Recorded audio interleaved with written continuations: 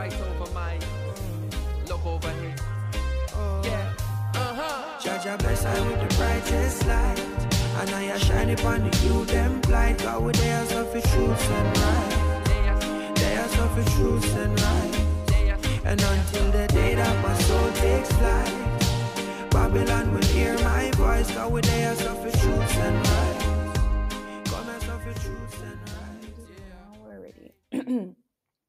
Welcome to another episode of Checkmate, a political podcast from Tenement Yard Media.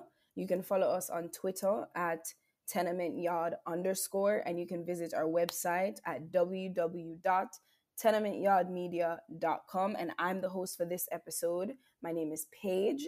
And in this episode, we'll be talking to Raim Ron Augustine Joseph, the chair of St. Lucia National Youth Parliament, and a student of political science and law at UWI Cave Hill and the St. Lucian. So thank you so much for joining me, Raim. No problem. Thank you very much for having me as well. It's always a pleasure to be able to present in spaces like these.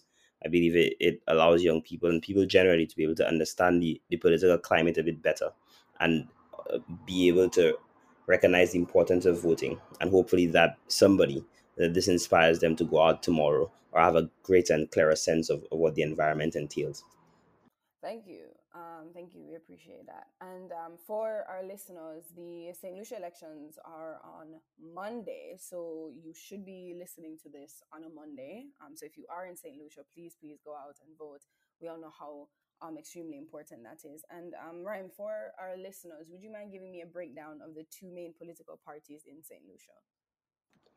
All right, so I could start with the St. Lucia Labour Party. The St. Lucia Labour Party is essentially a social democratic party. Yeah. And that party would have sort of been the first party created within St. Lucia. And most definitely what their main focus continues to be, as I would have mentioned, it is a lot of social democracy. So they prioritize education. They prioritize a lot of ownership of the country by the citizens who work within this country. They really believe in ensuring that you sort of share the wealth equitably across the society. And even more than that, that it really is based in a political ideology that rejects the idea of wealth creation by the top only.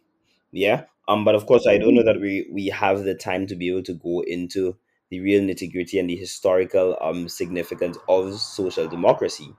But the UWB, on the other hand, is a more conservative party. Yeah. And that party really speaks to keeping tradition. It speaks to being able to grow the economy via innovation, entrepreneurship, and that this innate sense of that if you work as hard as you can, then you could possibly make it to the end type of thing. So these are for me the two main differences, as I said, between the two. One, conservative, and of course a lot of people have been able to make these similarities between Republican Party of the United States and the United Workers Party, and of course other parties across the region, the JLP, etc., and the SLP, focusing in line with the BLP and the Dems, and some of the other political parties who come out of that particular orientation. Great, thank you for that. And you mentioned not wanting to go too deep into the history of these political parties, but if you could just give me a quick overview of how these parties came to be and the significance for St. Lucia. I know that's a heavy lift for quick, but I really would like to hear a bit more about that.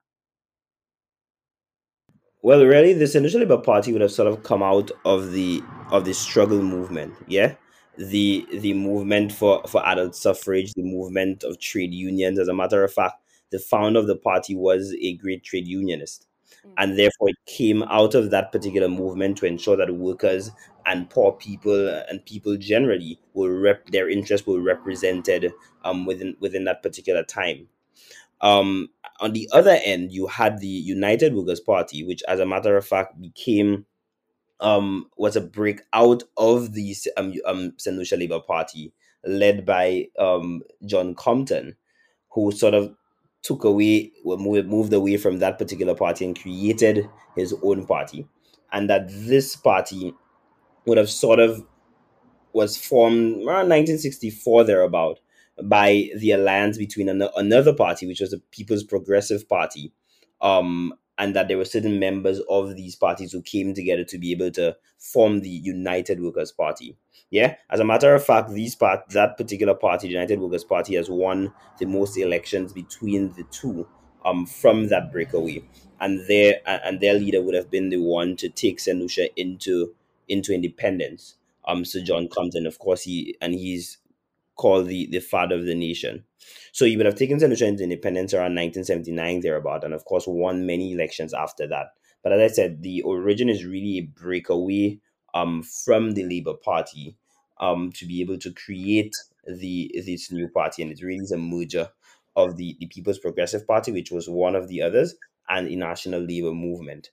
And that is sort of how these two parties at least formed for the most part, in very very in as much detail as possible. Thank you for that. And I think that I had a chance to read the manifestos from both parties, and I think that I saw exactly what you've just outlined. The SLP was way more focused on tax relief for pensioners. I think I saw a tertiary education fund in there, CXC exam fee assistance, reviving Castries as the most attractive city in the Eastern Caribbean, protecting access to public beaches. So it does have the same feel of a lot of the more left-leaning parties in the Caribbean and elsewhere, whereas the UWP was talking about debt reduction, diversifying the economy, lowering corporate tax, attracting foreign direct investment, expanding infrastructure, the kind of things that we see from more conservative parties in the Caribbean. What I'd like for you is to just comment a bit on the manifestos and what you see that possibly looking like, because I'm used to reading political manifestos and thinking these are amazing ideas, but how much of this is actually going to get done? So I just wanted you to comment on those manifestos.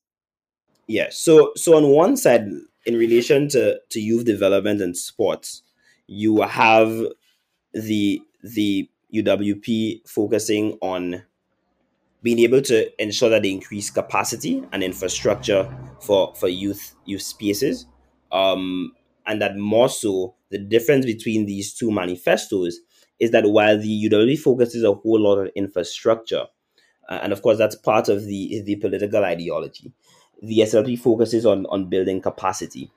Yeah. And that you have the SLP speaking about a national service corps, which in some instances has started, but has not blossomed into what it can be. In comparison to the United Workers Party, speaking a whole lot about youth engagement through sports, and through the National Sports Academy that has really been set up, which has a lot of work to do, being able to be a sport where young people could thrive within the area of sports. Yeah. I think for the most part as well, in relation to sports, the United Workers Party has embarked upon embarked upon a sports agenda, which has been the installation of a lot of astroturfs across the country, and therefore it allows for footballers, etc., to be able to play. But some have also argued, and I too have been within the vanguard of that it has been at the expense of cricket, and therefore the two need to be able to coexist. And therefore, the SLP manifesto speaks to ensuring that some of these facilities are retrofitted, or rather, that some facilities, sorry, are beefed up so that cricket could take place, etc. So you really have a combination of these sports. Where I think that they both lack is speaking about how exactly do you create a local government structure, or rather, you work on associations to be able to ensure that they're equally part of the developmental trajectory for sports. But they focus heavily on the training of coaches and attempting at least to start the tide of building a sports culture. I mean, of course, I think we are far away from it, but it's something to be able to endeavor. The education portfolio, very quickly, from the SLP, is also very instructive. They speak a whole lot about introducing history in schools, introducing heritage, ensuring that you sort of start to create global citizens, And that, interestingly enough, as you would have mentioned earlier, the idea of paying the facility fees and the CXC subjects for students. As a matter of fact, they've already set a target by 2023 to be able to pay for all subjects and all for all students. You also have them focusing on being able to use research as a driving mechanism for economic development via the education system, with a particular focus on CVQs and TVET and some of these things. And all these things are really well. But of course, a lot of people may look at it with pessimism, both political parties manifesto, because it's one, not as specific as we would like it to be, but two, because some people will just say politicians just like talk. Yeah. Um, and that the WP as well also focuses on being able to create global citizens and increase sort of create a national vocational center and a national agricultural sector, etc. Center, etc. So we're not able to delineate the pros and cons within this particular place, but it really just gives me an opportunity to just share some of the things that they both are doing in relation to crime. One party focuses on preventative measures to crime, and one party focuses on remedial measures to crime. And therefore, when you put the two of them together, you sort of have a perfect crime strategy. And therefore, as I said, a lot of pros and cons within the manifesto, and that some people have really been impressed with the graphical and pictorial element of the United Workers' Party manifesto, but at the same time, some have touted the SLP own because it's easier to read and it's easier to follow and a bit more structured, etc. So really, these are some of the differences, or at least the policy differences between the two.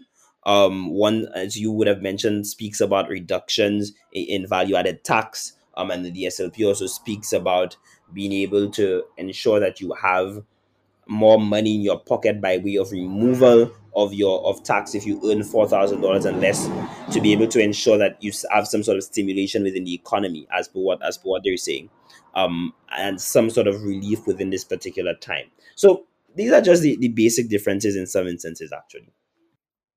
No, yeah, thank you. And I do, having read both manifestos, I do agree that the SLP's manifesto is easier to read, only because that first page, it outlines those 15 things, and it's like, bam, like 1, 2, 3, 15.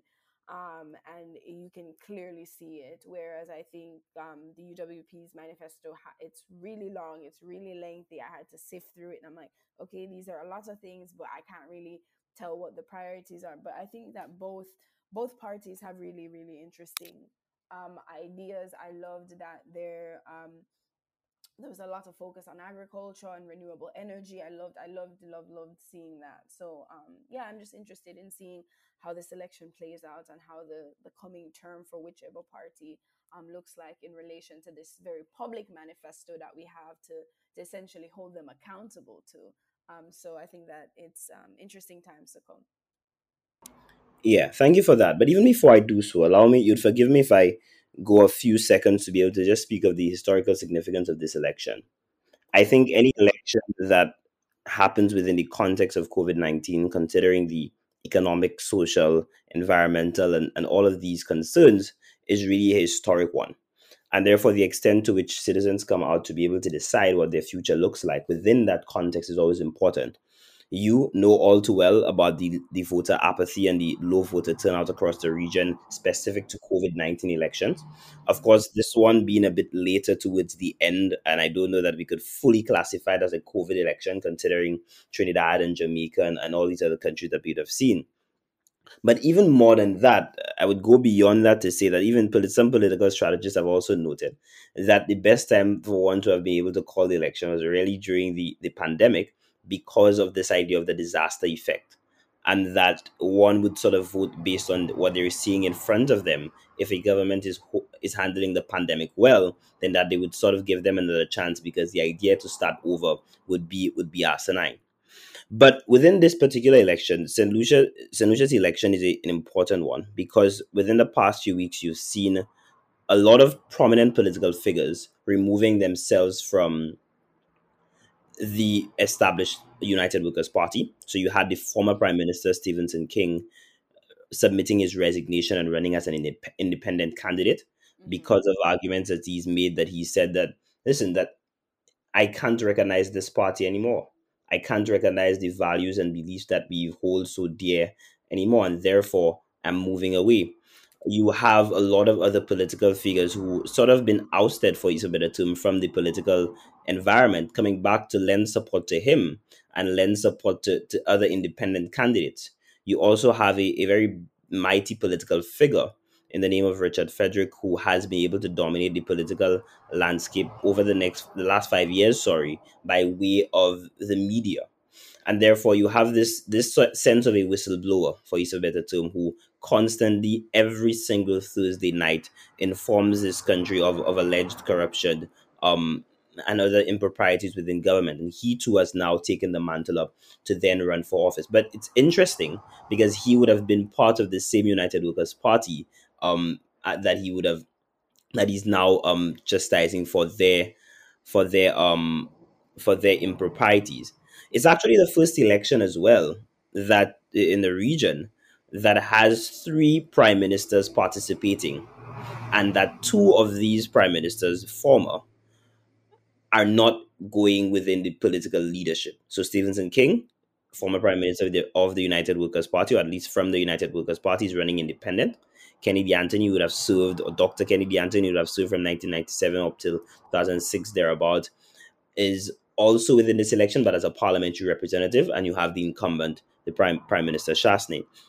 So that is the environment in which we also live. Of course, historically, is for history purposes as well. This is also the first elections where people on remand are allowed to vote. Um, and therefore there are a lot of political developments going on in relation to St. Lucia's elections, and that there is a lot of look towards what exactly the outcome would be, and a lot of pundits are calling for a very close election. While I'm at it, there are other political figures who've come out within this particular landscape who have interest voters. So you have a candidate, very young candidate, about 30 years thereabout. I mean, I don't know if the UN would call this young, but youth is not an age, but rather a thinking. um, Jeremiah Norbert, who suffered a fatal accident actually, and lost his leg, but he's still contesting the election, and he has really been able to electrify a particular district which has been known to be the stronghold of the United Workers Party. As a matter of fact, for history purposes, this party has never voted the St. Lucia Labour Party, because this was the seat held by the father of the nation. But he has been able to electrify this particular seat, and that there are a lot of candidates from both political parties who are exciting. I think the addition to this political climate and environment, which has also been interesting, is the extent to which music has been used. I think for a long time, St. Lucians have missed the carnival, and they've missed being able to go out. So being able to feel elections within the context of music and the songs, and you have clashes and people writing songs against each other, and then that I write this song for you, and therefore I'm gonna respond with another song, has really added flavor and value. I mean, flavor to the election. Yeah. And therefore these are just some of the developments that have gone out in relation to the political climate. Yeah. I mean, just a quick aside to the music. I have a good friend, Dylan. Shout out to Dylan, who he's St. Lucian, and we had a conversation about this because I just wanted to get everyday person's feel of this, and his feel with the incorporation of music was that it was a distraction from the real issues. And I know a lot of people in Jamaica who feel the same about music being incorporated into it, and I personally don't view it as a distraction. I think if anything, it's just a fun, lively way to, incorporate into something that is rather mundane. Like you walk into a place, you put your finger on a thing, you do those things. What are your thoughts on the incorporation of music, or do you have any really? I think it can be a distraction to the extent that it replaces the time for actual political conversations.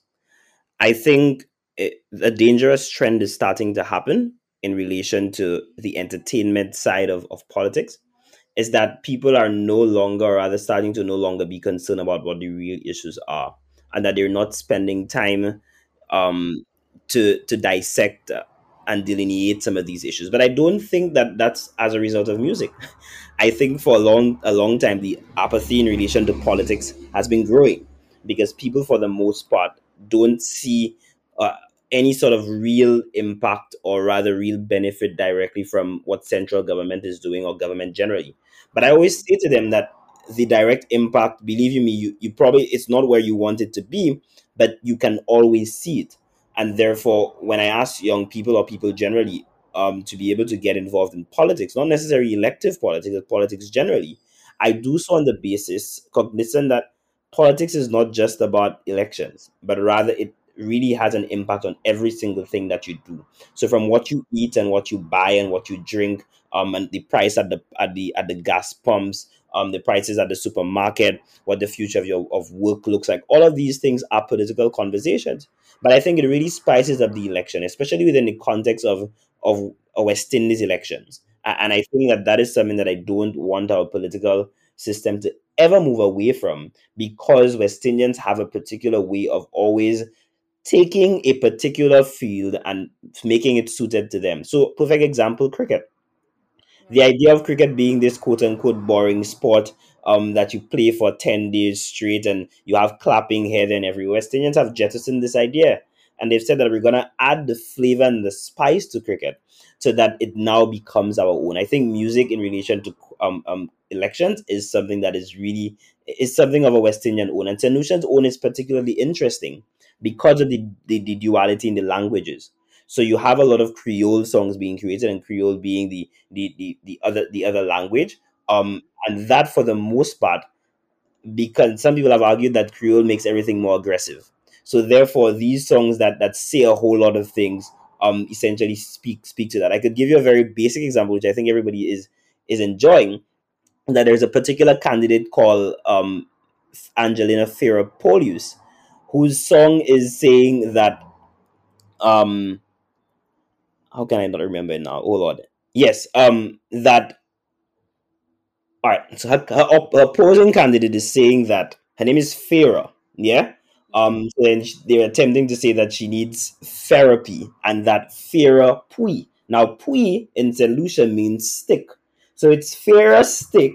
And she needs therapy. So it's a lot of these things, especially considering that there was no calypso in these things this year. But that is the environment that we live in. And then of course he would have responded, because she's saying that she's gonna get him out of office, and he's saying that she's stuck. He will not be taking a back seat because her song speaks to him taking a back seat, but rather he will be having a hat trick. So it's a lot of these things that allow voters to feel the energy, and I think it's important. No, yeah, absolutely, absolutely. I do as well. And you touched on this a bit about youth, and as we know in the Caribbean, youth is anywhere from 18 to 45, unfortunately. Um, would you be able to speak about youth representation in this election just a bit more in depth?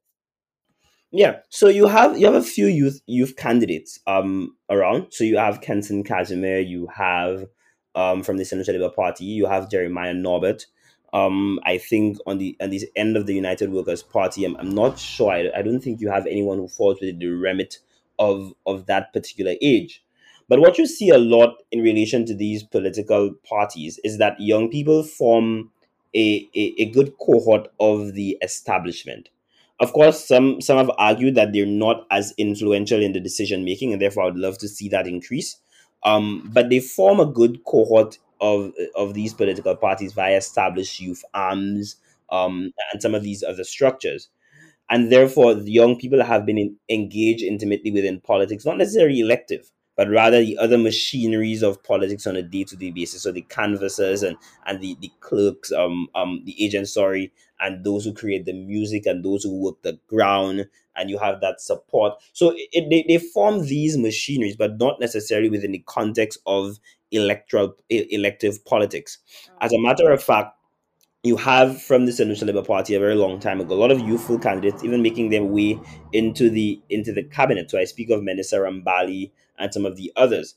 And the United Workers Party equally have had some people who you could, I guess, for the most part, classify as young people, not necessarily by age, but by disposition, for as some may say. And therefore you have these things happening between these political parties. So elective politics, not so much, but rather within the other machineries of government, within the actual machineries of the political party. But of course, when we get into the discussion about the manifesto, we could Yeah. then start to give the outlook as to where exactly do we see the youth engagement and youth within politics and youth employment and some of these other things. But what I could also say very quickly is that I hope that the political parties, even after, start to not necessarily only pay lip service to youth engagement and youth in politics, but actively have them as part of administrations. So the Senate, and I think the SLP has also mentioned as part of their manifesto, ensuring that there is one young person as part of every single statutory board, as one a very statutory corporation, and they speak of youth engagement in that way. But I want to see young people take up greater spaces within the administration of whoever wins, and that also could assist in that regard.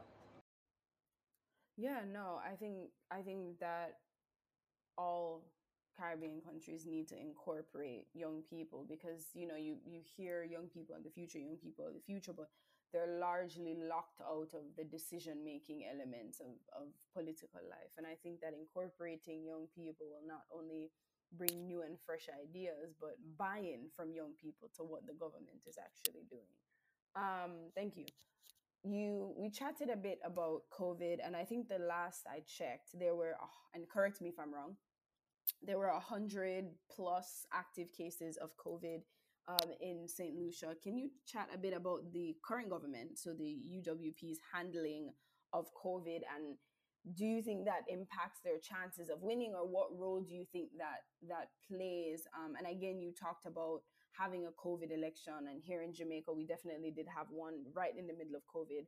The voter turnout was only 37%, which is, don't quote me on this, but I think possibly one of, if not the lowest voter turnout in Jamaica for a very, very long time. So can you talk a bit about the handling of COVID and the government, and just what that might look like? Yeah. So the COVID-19 response in the initial phase would have been promising. I think St. Lucia really started off on a good footing, and as a matter of fact, the administration touted of how great they were, considering their ability to be able to manage cases, and manage the spread, etc. I think over time, just as any other administration across the region, we've not been able to manage it as well, because I think it has come from a philosophical position of this administration of being able to coexist with COVID and being able to ensure that your borders are still open, because we don't live in isolation and that we don't live in a bubble. I think, as I mentioned, the initial phase would have been very good, but as over time you recognize that it's sort of attempt, you have that disintegration, you have that lessening on the importance, you have the idea that it seems to be going away, or rather we're not even bothering with it anymore. I think what people would have also liked to see in relation to the COVID recovery, or dealing with COVID, is not necessarily the strictly the health aspect, but rather economic recovery, and even more so social benefits. So you had, for the first 3 months there, about a certain sense of unemployment benefits, so to say, to people who would have lost their jobs as a result of COVID. Beyond this, you did not have as much stimulus as people would have wanted, as I would have liked to see, to be able to ensure that people go back to work, for use of a better term. You had disruption in education and a whole lot of things. I could tell you that this administration would have attempted to retrofit certain facilities to ensure that you have quarantine facilities, which are really good. Yeah. So the dilapidated, for use of a better term, Victoria Hospital would have been retrofitted to accommodate a respiratory facility. Of course, it still has some very fundamental flaws, but that you have some of these things happening to be able to ensure that they manage the spread. As political strategists would have noted, I don't know that COVID has so much of an effect now in people's minds. I think the consequences of COVID may be the prime motivations for people voting. So what is my situation in relation to employment? What is my situation in being able to deal with tomorrow? And therefore, maybe people may classify this as a really voting based on what COVID has done. But I think a lot of these other issues that emanate from COVID would be in the prime motivations of people's minds. In relation to its impact, I think more so than before, you have a situation where right now people within quarantine are not able to vote, and of course, I have my particular objections to that, because I think it's undemocratic. I think it's unconstitutional. because these people did not call a virus onto themselves, and therefore the people within the electoral commission have the leeway under the elections act to be able to ensure that you have quarantine facilities operate as polling stations, because I believe that these people as well also deserve to ensure that their ballots are cast. But even beyond that, you also have, at least within this time, a sense of false normalcy in relation to political campaigning, because the campaigning is not fully virtual as some would have liked it to be, considering that we're not out of the woods yet, and that you have a very low vaccination rate. And therefore, your low vaccination rate is indicative of the caution that you need to take. But I don't know that we're heeding to that caution, and I pray and hope that there isn't a spike after, because then we would have to shut down because we were just reckless over the past 2 3 weeks. And therefore, I don't know that we spent enough time re-socializing people into what political campaigns should be, considering the circumstances of COVID. Thank you for bringing that up, because that was going to be my next point, is to have you talk a bit about the COVID protocols for the election. I did see some videos of campaigning happening in person, no masks in sight, and I got a bit worried, but I'm just wondering about the actual day of the election. What do COVID protocols look like?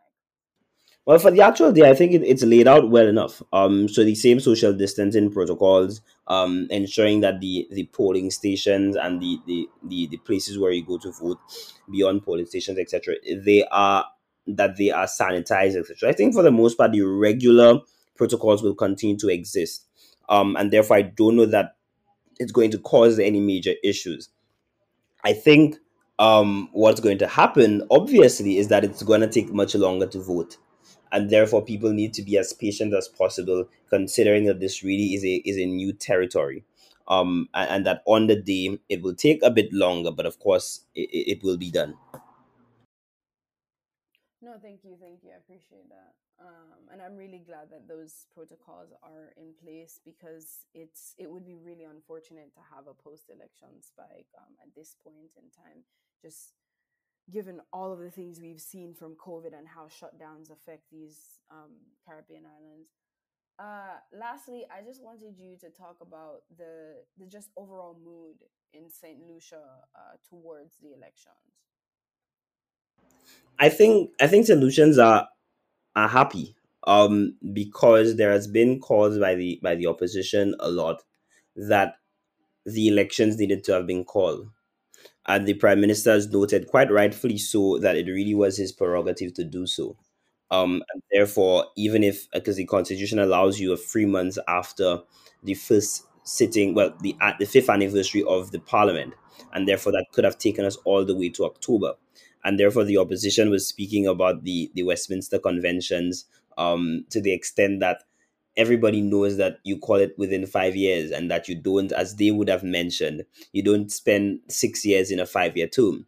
So I think solutions generally are happy to be able to go out and express it, so that at this particular juncture, you now, whether you whether you put in a new government, that they have a very clear mandate of being able to see where this country needs to go in a post-COVID world, because it has been very difficult, or rather, it is very difficult on the eve of elections, or rather, or rather, being able to do things or chart a new developmental trajectory that is needed in a post-COVID world, very close to the elections, and therefore, government needs to have a very clear mandate from the people to be able to ensure that they're able to do that. But I think generally, from the videos that you see, I think you could see that solutions are quite happy and energetic, as they normally are, to go out to the polls this time around and really have their say. I know both political parties are will continue to rile up their base to be able to ensure that their base goes out to vote, and that the attempt to, as much as possible, convince the moderate and the undecided voters that they too must also go out to vote. I think the mood is what the mood has always been. But there is also a worrying, growing sense of apathy, that people generally are nonchalant to it, because of they're saying that, listen, this doesn't change anything, and that all politicians will do what politicians do. And I always say to them that, listen to me, that there are differences in politicians, because you're not any you're not the same as your brother or your mother or anybody else, and therefore politicians should not be removed from the idea of differences, because they both political parties have two philosophical differences. But even beyond that, that sometimes I think we're a bit too critical um on what we think politics is supposed to be, and that politics is really not about perfection. Life isn't about perfection, but rather politics is about the art of what is possible. And therefore, not having your vote cast is essentially allowing other people to be able to do it for you. And one of the greatest political one of the greatest political tenets of this sense of democracy within the region is really freedom. And therefore, some have said that, listen, the only way that people are going to value this vote is if that is taken away from them. I fear that this day never comes, but of course people need to be able to recognize the historical underpinnings of being able to have a vote and being able to exercise it, considering that. And of course, I don't need to go into the history of adult suffrage and all of the barriers to voting in a pre-independence world, which justifies why we should vote now. But as I said, I think generally the mood is to go out, generally, and exercise their vote. No, thank you so much. And I think this is a great place to end that with the charge being go out and vote to the St. Lucians. Thank you so much, Ryan, for your time and for your insight. I really appreciate it. Yeah, definitely. So let me just obviously thank you for having me, and of course, I encourage people generally to go out and exercise that right, and that recognizing that democracy is this experiment of democracy, for use of a better phrase, is really not only about voting, but rather holding people's feet to the wheels, and ensuring that you hold them accountable even in a post election date. And therefore, democracy is not just about that particular day. And I think that that is some of these are some of the things that we do wrongly within our society, that we sort of, just like politicians do, remember about the importance of politics and voting on one day. And therefore democracy is more than that. It requires a constant engagement with leaders. It requires a constant engagement within the political system, and ensuring that it continually serves the interests of people, and that it needs to move beyond the one day. So I just want people to, as much as possible, to exercise that franchise, to ensure that they recognize that, listen, that every single vote matters, because it really is one vote, one person, and therefore that it has a difference, and that you could never get the perfect candidate, because just like life, politics isn't about what's perfect, but about what's possible. Thank you. And on that note, thank you so much again for your time and amazing insights. I really appreciate it. And for our listeners, this has been another episode of the Checkmate Political Podcast by Tenement Yard Media. Don't forget to check us out on social media at Tenement Yard _, and that's on Twitter, and on our website at www.tenementyardmedia.com. And don't forget to share the podcast. Always right over my look over here. Yeah. Jaja bless I with the brightest light, and I shine upon the you them blind. God with their stuff is truth and right. Their stuff is truth and right. And until the day that my soul takes flight, Babylon will hear my voice. God with their stuff is truth and right.